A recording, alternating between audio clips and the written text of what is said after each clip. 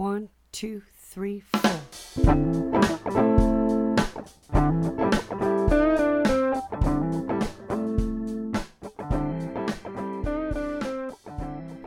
Hello and welcome to It Starts With Beer. I'm your host, Will Siss, and in this episode, I interviewed chemist and microbiologist Mary Pelletieri, who wrote, among several other books and articles, an incredibly informative book called Quality Management. She's worked with breweries big and small, and she's helped them take that logical, comprehensive look at assuring that their product is as flawless as it can be. Now, I'm joined by a co-host in this episode, head brewer and founder of Brewery Legitimus in New Hartford, Connecticut, Mr. Chris Sayer.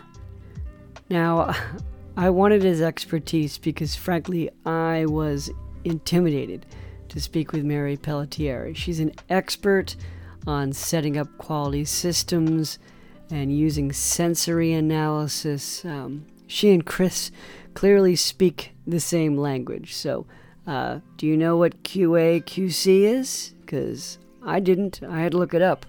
It stands for Quality Assurance Quality Control, and it's a set of processes used to measure and assure quality in a product. So while this interview isn't all insider brewing talk, there are some references that you might want clarified. So, for example, Mary Pelletieri worked at the Siebel Institute, which is this vocational college in Chicago that's associated with Goose Island, and it's the oldest brewing school in the U.S.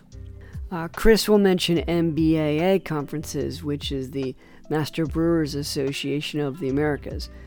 Now, the rest you're going to be able to figure out by context, I have no doubt. So after the interview, stay for the after party where I'll reminisce about a favorite pre-COVID brewery moment and describe in casual detail a strange beer I'm enjoying right now. But first, let's listen in to my conversation with Mary Pelletieri with co-host Chris Sayer of Brewery Legitimus. You're a chemist, you're a microbiologist, you've taught at the Siebel Institute Brewing School in Chicago, you've taught sensory management, and your main focus and passion seems to have been about quality and managing quality at breweries.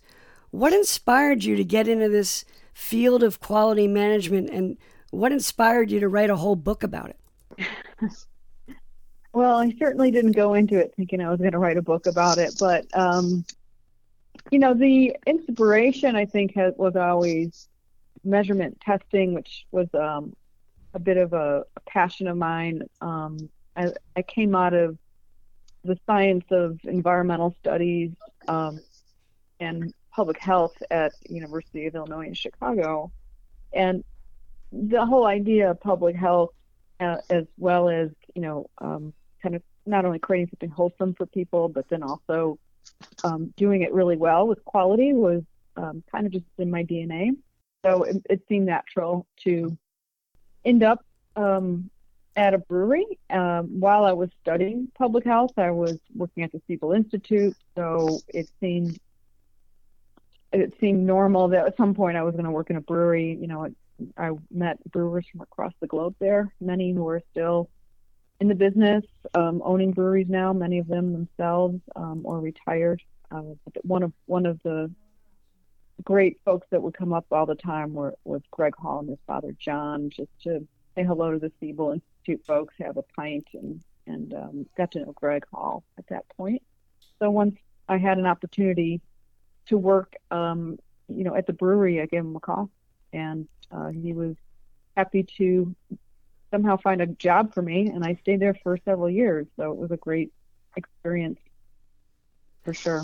Now, I'm lucky enough to be joined by an actual brewer who knows a lot more about the ins and outs of quality and brewing than I do. Chris, could you introduce yourself a little bit? Yeah, my name is Chris Sayer, and I'm the owner and head brewer at Brewery Legitimus in New Hartford, Connecticut. We just passed our fourth year anniversary, and I've been involved in the beer industry since 2002, working for two different companies. And quality has always been an interest of mine that started in college with an internship. I had a summer internship at Kodak in Rochester, where I'm from, and spent a lot of time on filling lines, manufacturing lines, doing QA, QC work for whatever was needed that day. So, just seeing practices played out on the floor of a large, corporation really is a skill that I've tried to carry into, our small brewery. We're a 7-barrel brewery. We do about 1,500 barrels a year. So it's been a great opportunity with, these QA, QC things and quality management. It's all helped us. And it's a continuing improvement process. So it's always great to find people in the industry like Mary that have written books about it and kind of pick their brains, because it's one of those things that we should always be learning. Mm. When you're working with breweries, and you're probably hear from a lot of them, quite a bit, brewers, individual brewers, what are you finding are some of the biggest hangups that breweries are experiencing, Mary? Most breweries struggle with turbidity, if you want it or don't. That's usually kind of a common problem. If you're looking at microbiological control, that's always, perennially a challenge for every brewery, even the big ones.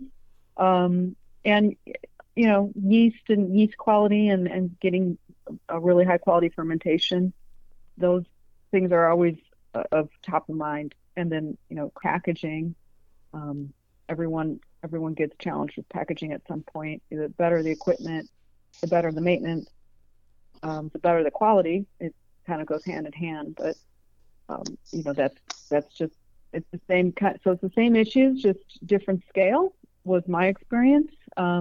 Everyone seems to understand that these are issues that can crop up. It's just different breweries might have different real niches. There was a brewery I used to know about out in California that had unique issues with wild yeast, and it was just happened to be how they had piped some of their overflow from their fermenters, and it was kind of too close to their drains, and they had actual wild yeast issues because of it. Of course, it took some time to actually figure that out. It wasn't incorrectly piped; it was just too close, and it happened to be the airflow and the air quality there just challenged them. So, every brewery's got their different challenges, and but the different but the same. Yeah. And the zeros make a difference. You might be dumping 50 barrels, you might be dumping 5,000 if there's a problem. So it all adds up to just doing it right the first time. Oh, absolutely. And that trial and error, the more that you can do that and have it not tear up your wallet too much early on, I'm sure makes a big difference. Chris, you were mentioning something about packaging, or what are the issues with packaging that mess up the quality of a beer? I think one of the obvious ones is carbonation. Making sure that you have consistent carbonation, that you're not only matching the style, but that your carbonation are in parameters of your canning line. Too much, obviously it's a mess. It's also a function of temperature. So sometimes you might have breakout in lines because you are having a temperature issue in getting the beer from your fermenter to the filler. Something that we're always on the lookout for. And really with packaging, it's just making sure that cans are seamed and sealed properly, that everybody on the line is looking out, not just for their zone, but if there's a different sound, if there's a can that looks a little different. Today we had a dent that showed up on every 100th can. We were trying to figure out, what is it? Is it something with the filler? Is it something with the labeler? Is it hitting something? Well, we ended up noticing that the error was coming from the actual pallet itself, and we were able to discern that it wasn't a long-term problem, that it was just individual to one layer and how they had banged around in transport or had banged around in loading. So like you're always looking for little things, and part of a good quality management program is setting your standards and your ideas, for what you want, and then really embodying that and making sure your staff are also looking for the same types of things that you are, and are just being attentive in general. Mary, one of the things that really struck me in your book was when you talked a little bit about the clash that can happen when you make quality management a focus, but then you also have to make business management a focus. When does quality become too expensive, or what's that relationship like that you found with breweries when it comes to making a quality product, but also, watching your bottom line? It's always a balance. You can invest quite a bit in, pretty high quality instrumentation and machinery that gives you, incredibly great product coming on the other end. But if you're small and you're not going to be able to pay that back for some time, you may be better suited taking that offline and doing more sampling offline. For example, not every brewery can afford an inline, field check or an inline test of steel. That comes down the line. So usually, breweries that are smart scale their quality and their planning of their quality along with the scale of production. Because the more you make, the further out it gets from your hub, harder it is to get back. You start to weigh the implications of, if you have a quality failure, how much will this cost me? And you make that call. If you're just a tiny brewery and you know that you're not going to have to overextend yourself, you keep it super small, it's manageable. But of course, the desire is to grow, and so when you grow, you can make more money, but also you're opening yourself up to a lot of risk, I imagine. Yep, and the expense of quality as you grow gets less and less, all in, cost per barrel. But what you are doing is investing essentially in your brand, because if your brand gets dinged by quality as you grow, obviously that's a ding that's very hard to get back. If you've spent quite a bit of money trying to grow out of state or just even in another territory, and your brand gets dinged, now it's so many breweries out there, another brewery will just take your place, and you got to spend even more money on marketing to get back. It's always a balance, right? You're investing in your brand when you're investing in quality, I always say, as you grow. You don't want to be known as that brewery with the cans that explode. Yeah, to kind of echo Chris's thoughts on packaging quality, the first thing I always say is seal is like imperative. You must be able to prove or make sure that you're sealing your package, because if that's bad, that whole lot will be bad, and that's probably what's hurt breweries the most, is a bad seal, bad seam. That's going to bite you kind of hard. So put as much time and attention into your seaming, and then secondarily, as Chris was saying, fills and gassing, you have to be sure that paying attention to that, so you're getting high quality liquid into the can as well, or the bottle. Any high airs can also damage the product more than what you want. You want customers saying, "Wow, this doesn't taste like it should." So, but those are, again, perennial issues, no matter what size brewery. Just the numbers of what gets impacted inflate. I was at Miller Coors for less than 2 weeks, and they had an unusual issue where they weren't certain if product or Miller Lite had, because a quality check was actually a visual check to make sure that a stabilizer was being added, and they weren't certain if it was happening, so we had to put an entire week's worth of Miller Lite on hold and test it for the presence of it, and all in it was fine. But a week's worth of Miller Lite is an entire warehouse for that brewery. It was and it was a Saturday, right, 2 weeks in. So again, the quality problems get much bigger the bigger you get. So you invest more in your quality team and your quality system to ensure that you're not stopping sales from happening. Chris, you expect Brewery Legitimus to make it to Miller Lite level? I don't know about that as far as production numbers, but I was not popular that week. I bet. From the beginning, like I hope every brewery goes in with the attitude that they're going to try to control as much of the process as possible and not just throw it to the winds. But unfortunately, we've all been out to places where they don't sometimes understand the problem, but they also don't take the time when they don't understand it to seek out help from those that do.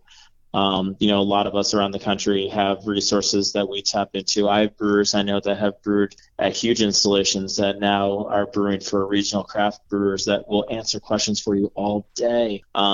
Just sometimes having a different set of eyes on your processes, or going to a brewery that is better. I love going up to Allagash. Allagash has some of the best procedures I've ever seen.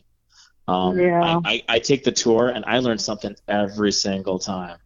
And we try to incorporate some of those things. And it doesn't always have to be like a $250,000 piece of equipment that analyzes something. It can just be like, wow, they hang their buckets on the wall, like with this kind of rack. Like I never thought about that, and I stack them. Like, little things that you pick up. Really just being observant is one of the biggest parts of a quality management program. Just paying attention to what's going on in your facility. Yeah, that's a good point. Usually what happens with quality challenges in breweries is someone being observant. For example, that Miller issue that they had, even though it wasn't an issue, it was just someone had noticed that the person didn't actually know how to do the check. They just happened to watch them do it, and they were looking at the wrong thing, So it happens that people that are being observant usually save you. What can happen typically in a quality failure, it's not usually just one check failing, it's usually two checks that failed. So it really can, that has been my experience almost all along. Two things fail, not just one.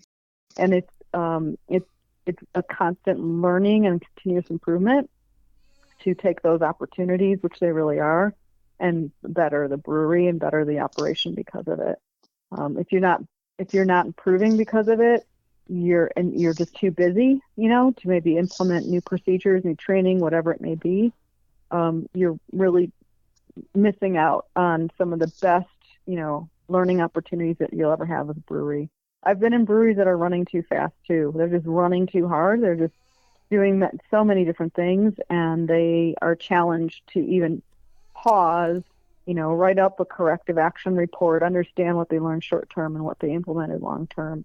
Those are, best practices, world-class practices. And the breweries that do that become like Allagash. They do that because they've been learning for years. They've also had Jason overseeing that brewery for years. And I think the consistency of a person also helps quite a bit. Well, that, again, as a non-brewer, I've seen a lot of home brewers become brewers. And when you're doing that, you're kind of the master of your own domain. You can kind of just, wing it. You're in your garage. But I'm kind of interested in that transition that you've seen that home brewers make to going pro. And also, how important is training? And how do you recommend that brewers go about training? Well, some home brewers are engineers, so they get into it because they've got an engineer mind, and they're learning to be creative, right? And they're kind of flexing that part of their brain. There's other home brewers that are extremely creative, almost chef-like, but they also have to flex to learn to become engineer-like. And I think depending on how you go into it and where your strengths and weaknesses are, you have to go out and learn the other side of the trade. If you're not creative, bring in some creative support. If you're not an engineer, bring someone in that has engineering skills or quality management skills that maybe learned. We hired folks from Harley Davidson. That was at Miller. They had no training in beer, but they were great quality managers. They just knew quality systems like nothing else. And it came down to just applying a system to a different set of tools and data. And they learned a lot about beer, obviously, on the job. But I do think it kind of all folds together, and breweries, as they grow, start to build teams that have strengths in all different places. That's usually my first recommendation when people come to me and ask, who should I hire for my next quality manager? I'm this big.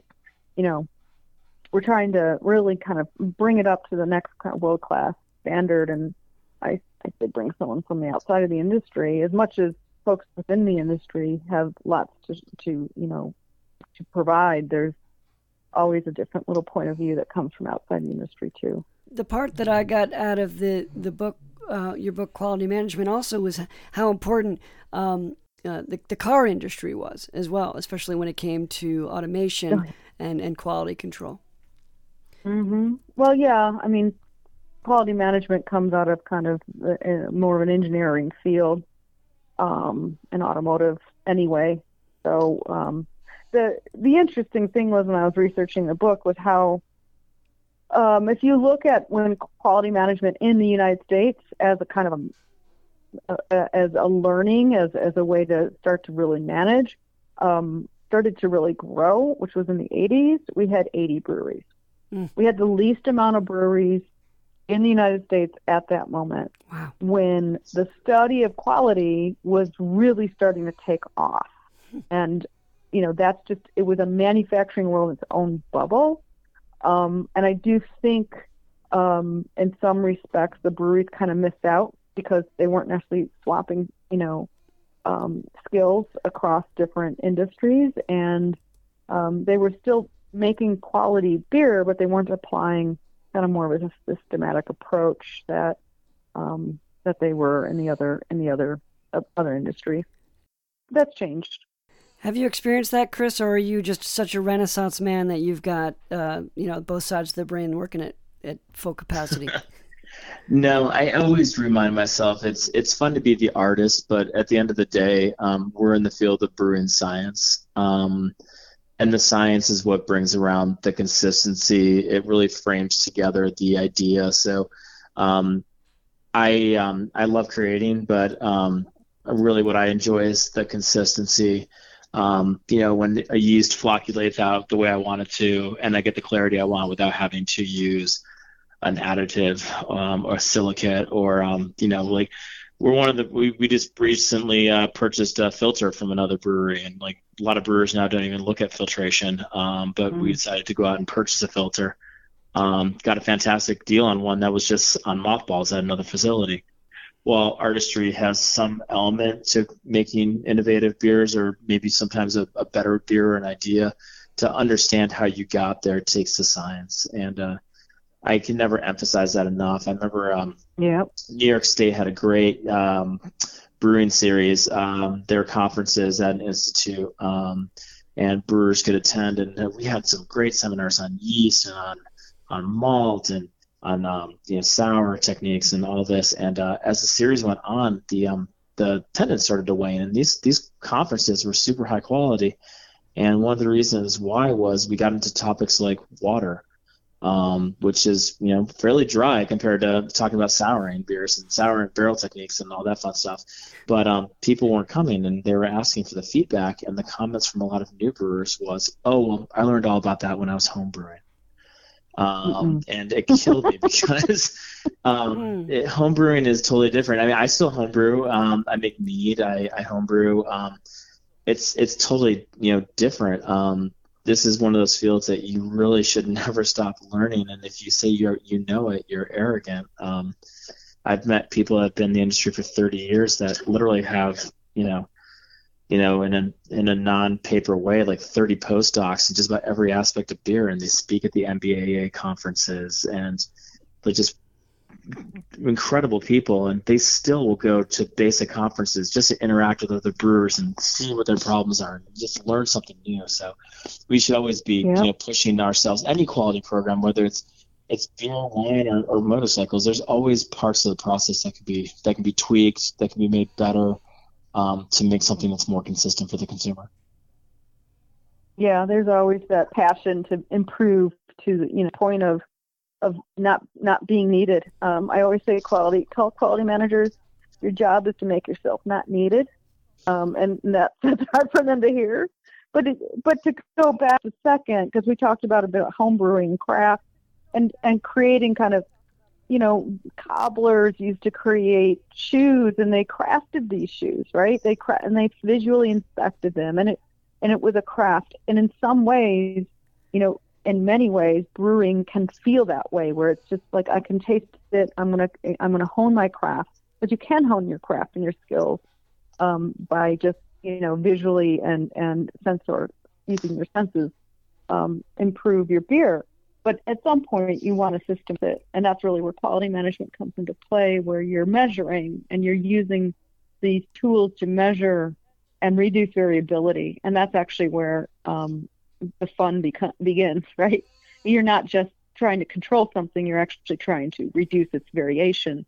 So you have, as Chris saying, kind of that perfect beer coming out of your brewery every single time, and you have the confidence that it's perfect. That's actually the ultimate in terms of quality. So, yeah, it's always a pursuit. What are some of the examples of like uncorrected errors that can really kind of sink a brewery? When you think about things that can be this thing that can start small and eventually grow, that you want to nip in the bud early on. What are you finding that are ones that breweries can really correct early on? One that comes to mind is maintenance. And on the packaging side, you do really have to always amplify and up your game with maintenance. You can't run to failure. And if you have the mentality you'll run to failure, you'll run to quality failure before the machine fails. So that's hard learning for some breweries. Large recalls happen because of that. But I know we at Goose Island, when I was there, we had an issue with headspace error that just continued to creep up, and it just turned out that they had not maintained the equipment.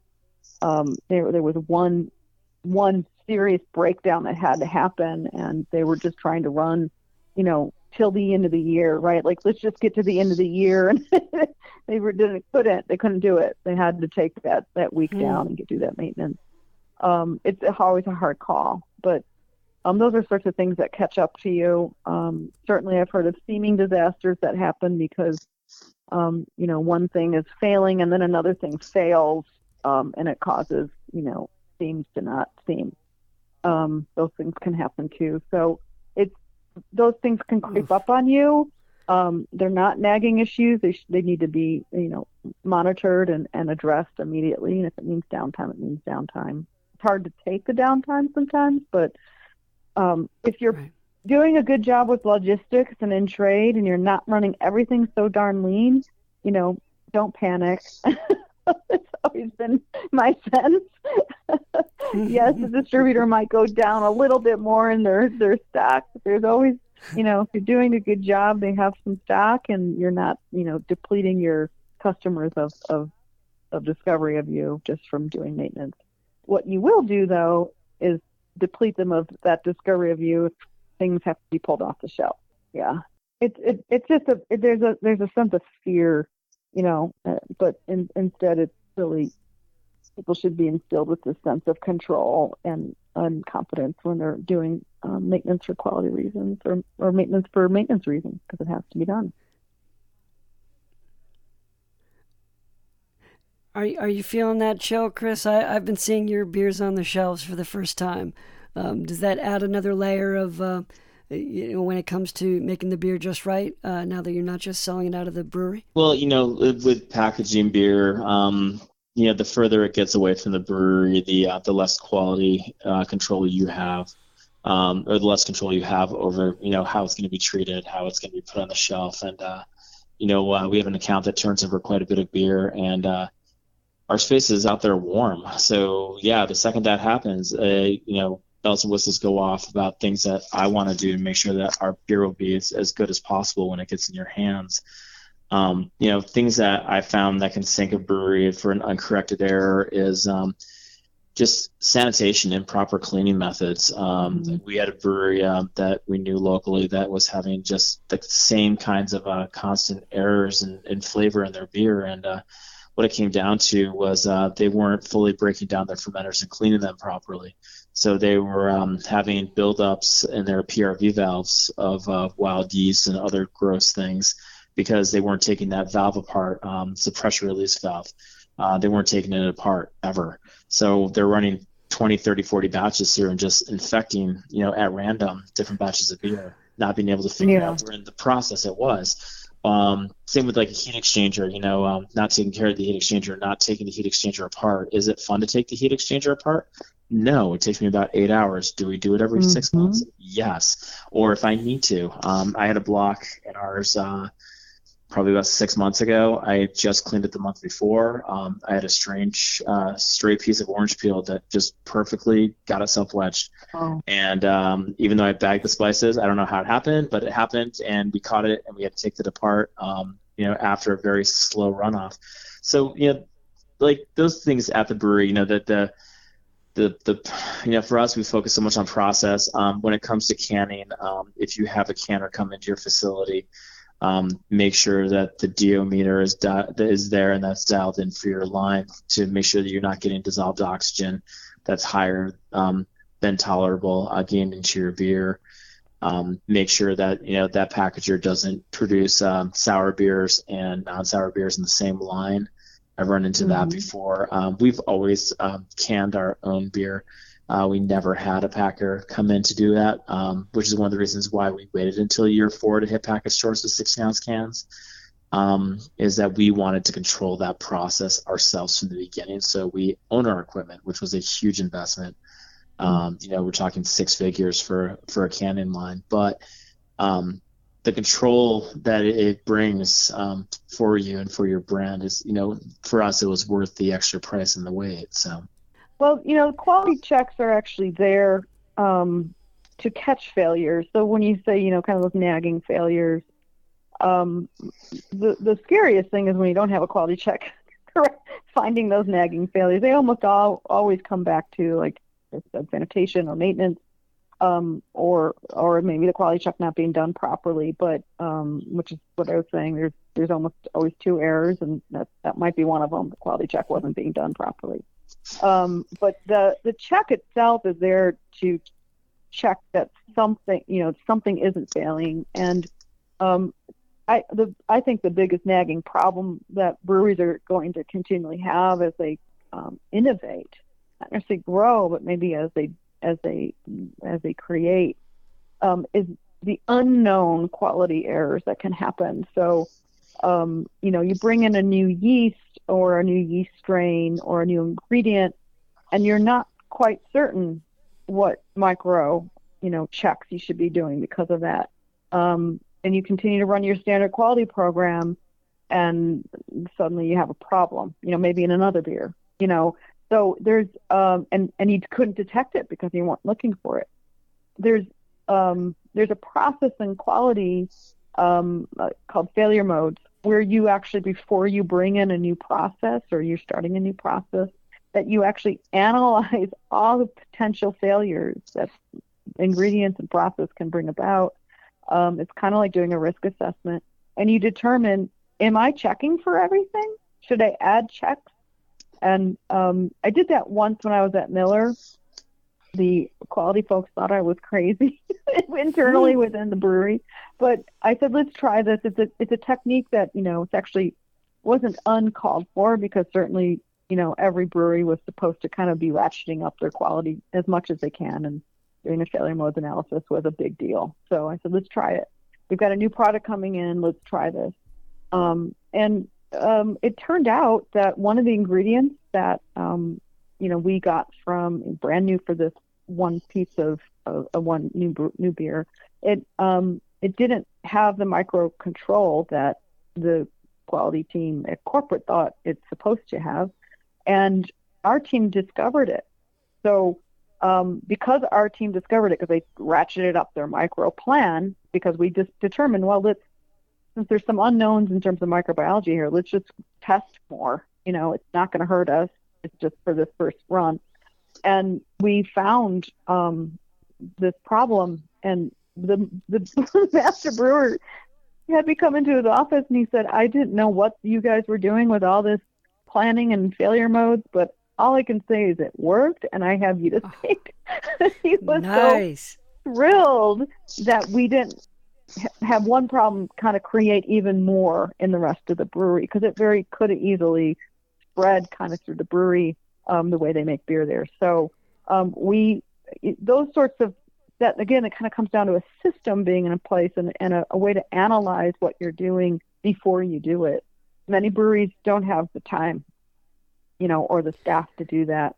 But if you do, and as you're growing, you need to start incorporating those higher grade principles, because it will save you money all in time. Well, what can a small brewery do? Because in Connecticut anyway, they are almost all small to mid-sized breweries. We don't have really, we have one large brewery, Two Roads Brewing, that is a contract brewery that, is much larger than the others, but most are really 3-4 employees at the most.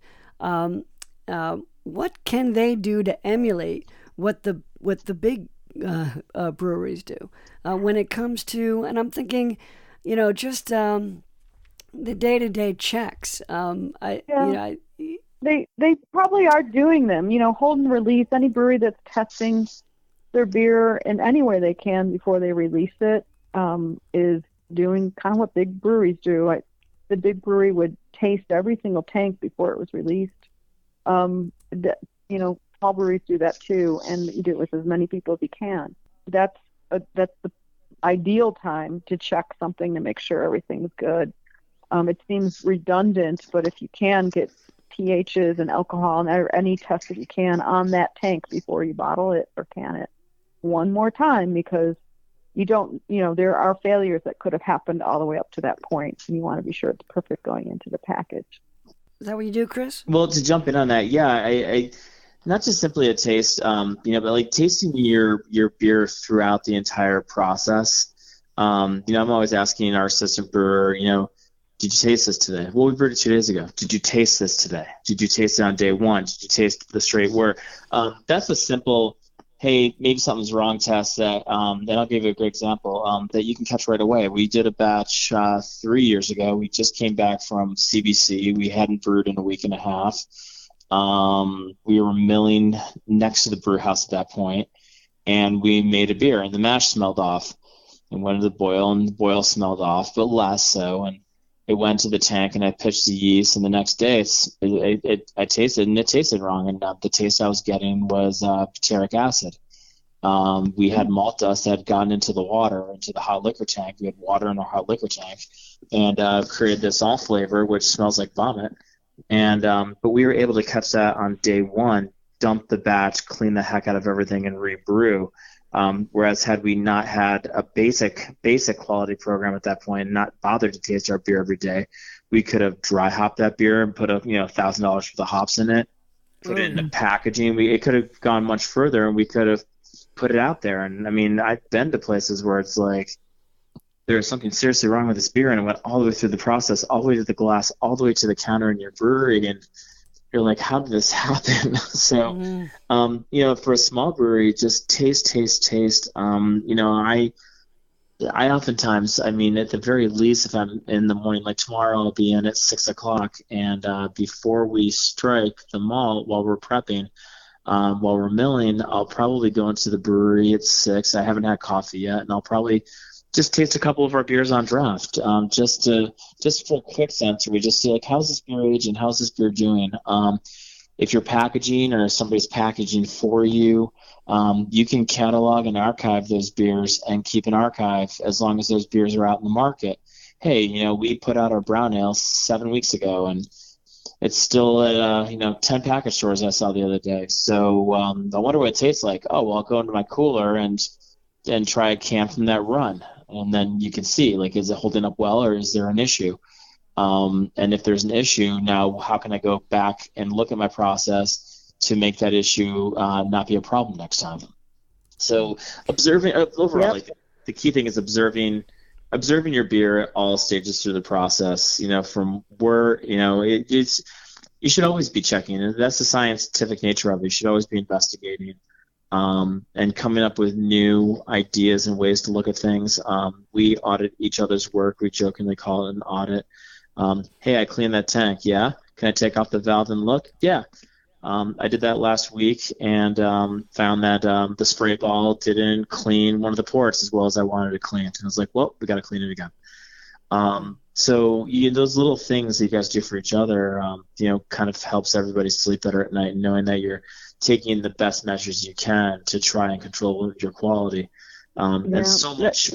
Visual checks, sensory checks, smelling, tasting. These are things big breweries do and small breweries do, and they're probably some of the best things you can be doing. They're not expensive. It's just you doing the work and maybe having a redundant check, just like you said, someone else coming in and visually assessing and signing off on something. Those are things that, any brewery of any size can do. It's just a matter of implementing it and being rigorous enough to say this is our policy and procedure and this is how we act. And then if we find something strange, we actually stop it. That's critical too, because having the discipline to say no, this is off. It's also perfectly within your control. Big and small breweries sometimes are challenged by that moment. So I would say, again, it's funny how it's an even playing ground when it comes to quality. It kind of just comes down to really great training and behaviors on being disciplined. So businesses all over the world have been impacted by COVID-19 in terms of making things, trying to stretch a dollar.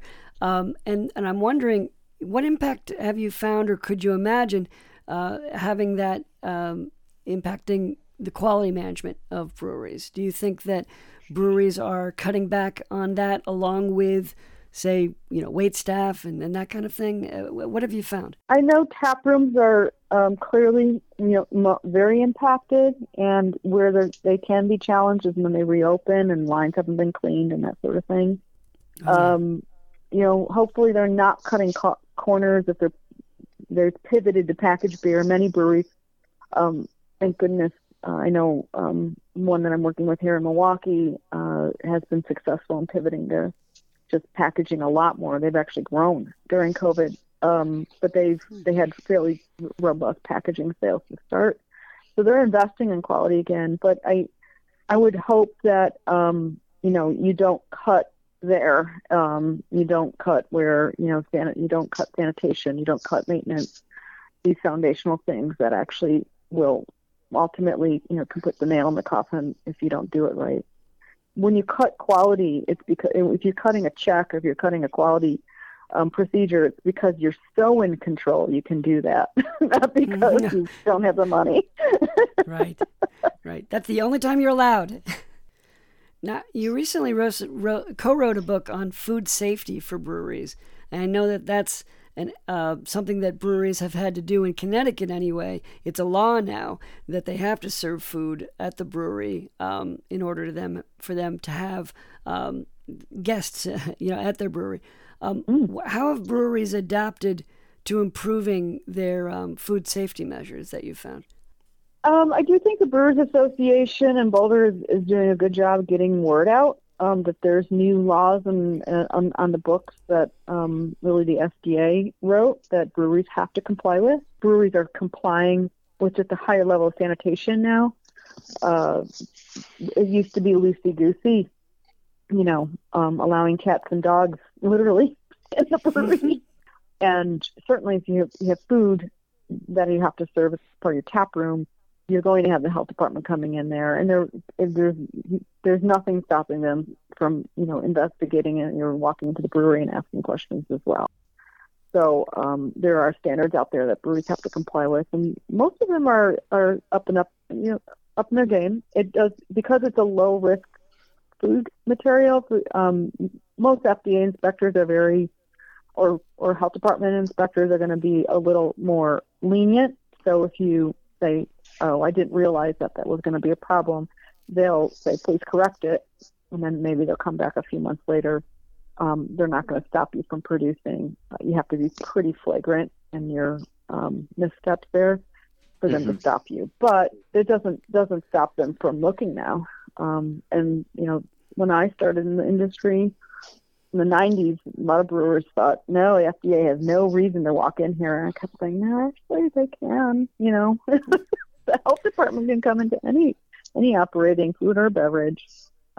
Just because you're making alcohol didn't give you a limit to that. But the rules weren't as clear as they are now.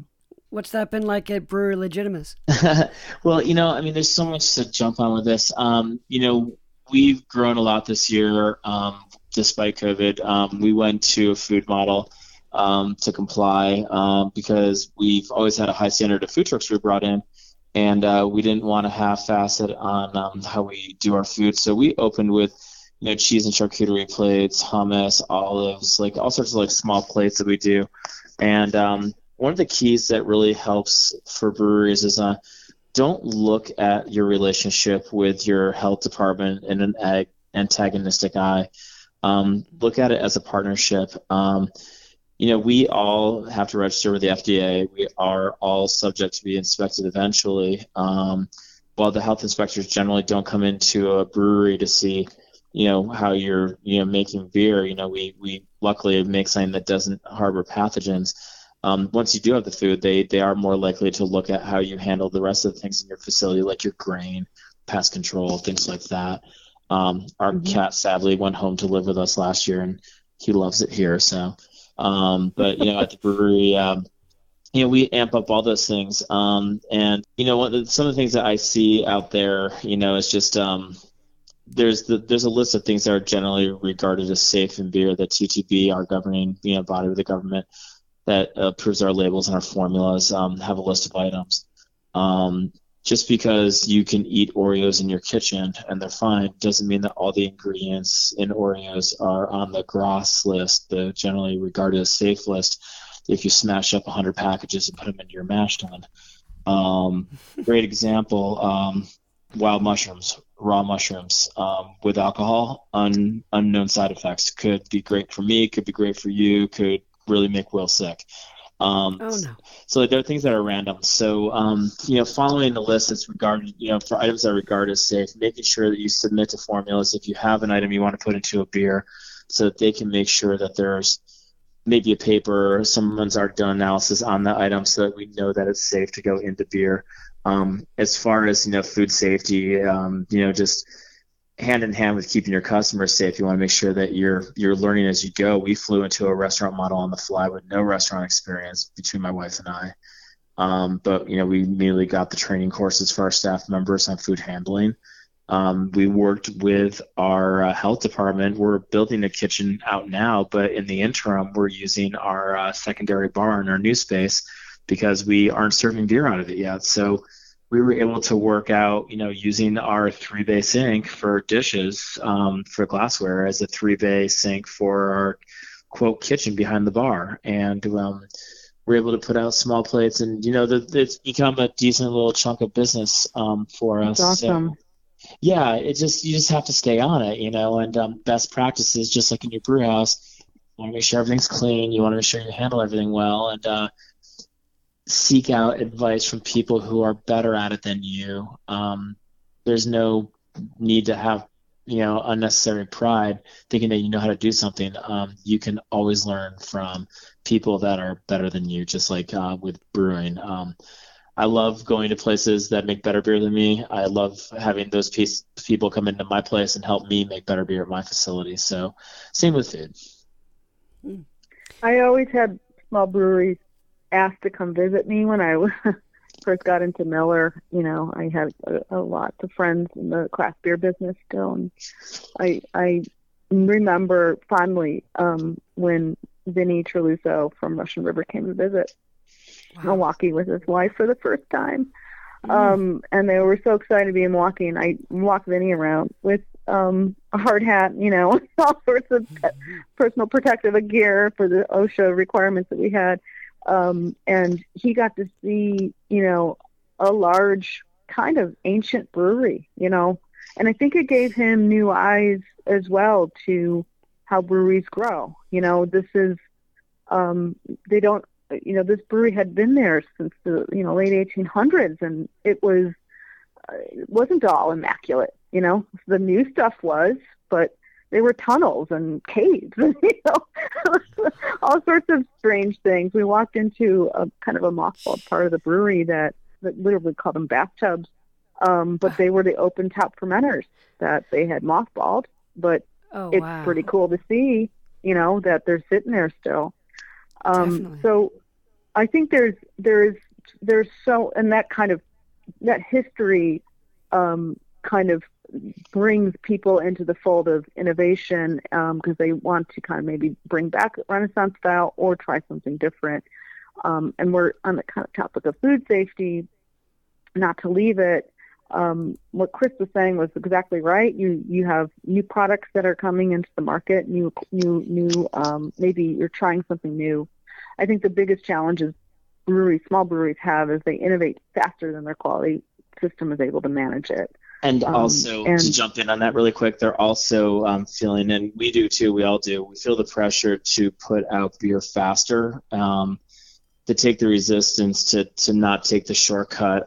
You go to breweries where they're fermenting beers 5-6 degrees higher than where they should be, because you can get the beer out 3 days faster and make money, but they're kind of kneecapping themselves because the beer's having quality issues in taste because the fermentation profile was way out of whack. And yeah, that yeast put out faster, but it also created off flavors, and now you've got a quality issue. Yeah. I'd like to finish up by talking about, people like that are average drinkers that might not really, know the ins and outs of brewing. But what are some of the red flags that your average drinker, should be paying attention to when it comes to visiting a brewery, drinking a beer from, just get the can that they get? What are some things that they should be appreciating on the positive side, and also, being wary of on the negative side when it comes to quality management? Well, I used to think sanitation was everything, but I've been to Belgium and I've walked into some ancient lambic breweries, but usually, if a brewery smells clean, looks clean, is tidy, that's actually a great sign that they're really thinking about quality, in today's standard. I obviously the taste of the beer, the freshness of the beer, it's the experience. Every country you go to, you could have a different experience in a brewery. It's kind of what did they want to achieve, and are they achieving it? Because that's, a standard here might be a completely different standard somewhere else, but that can be kind of tough. I mean, in this era of hazy beer where, you can see stuff floating in there and you say, I guess they meant that. And also some exotic flavors. I remember when I was first getting into beer and I was like, I don't know if that's off or if that was their intention, and I'm sure they're not, BJCP judges sitting there and everything and saying this is a little bit, too carbonated for the style. But just the average person, should they speak up? I think, yeah, of course. I mean, it's an experience that you're paying for, and if it isn't exactly what you wanted, I mean, heck, I know the wine industry is all over that, and because they can have taint in a bottle from the cork. So, you always should speak up if you just don't think it's right. I know I remember being at Goose Island, and we would help isolate some problems in the draft lines if we went to an account and said, this one tastes good, but this one's a little off. Let's make sure that you don't have some old kegs or possible problems with diacetyl in these lines. I think good pub owners and good breweries are always going to want to know about quality issues because you can only improve from them. It's not something to be ashamed about. Everyone has the challenges of keeping, quality up to snuff. My thanks to Mary Pelletieri. Her book Quality Management is published by Brewers Publications and available on Amazon and brewerspublications.com. You can find her Top Note Tonics at store.topnotetonic.com. brewerylegitimacy.com. And thanks to Chris Sayer. Please follow Brewery Legitimus on Instagram at brewery.legitimus. Hey, welcome to the after party. Put your feet up on the orange couch. Have another beer. What am I drinking? I am drinking what I mispronounced recently. It's from Thomas Hooker. It's called Foederfest. Märzen style. Sweet. I mean, this is a sweet beer. This is maple syrup sweet. Mapley. Let's see, very kind of light orange in color. It does not retain much fizz, but it is still, I wouldn't say refreshing. I mean, but not in a bad way. It's certainly tasty. It's got a lot of notes of caramel, a lot of notes of you know what? And I was gonna resist it. It does have a marshmallow kind of smell to it. That's the way that they advertise it, is having a little taste of marshmallow. And I was saying, no, I didn't get it, but now I kind of do. So I don't know, suggestion or real, who knows? And yeah, I'm enjoying it out of their large 16-ounce can. I don't know. I'm a big fan of the 12-ounce cans. So I only got 4 in this pack. I don't know, when's the industry gonna go my way back to 12?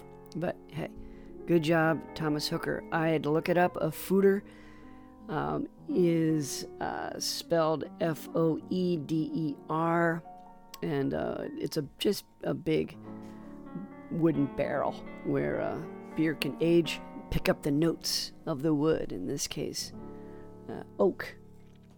So this is a wonderful lager. Of course, if it's an Oktoberfest, it's lager. 6.2%. Yeah, toasty, roasty, real nice. So I had to do a lot of homework for this episode.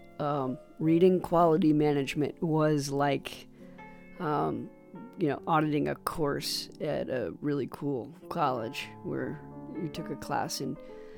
Well, it was certainly about beer for sure, but it was about management. It was about all the different tests that you have to give periodically while you're making your beer. It really got into the weeds. This was like a textbook that is for people who brew. So if you brew professionally and you have not read quality management, get that book. Working with Chris was great. I've known Chris for several years now. He has always been wonderful to me and has kind of reached out to me in the past to connect, and I've always appreciated that about him. So great guy, and he handled himself very well as a co-host who had a lot of great information from his own brewing experience.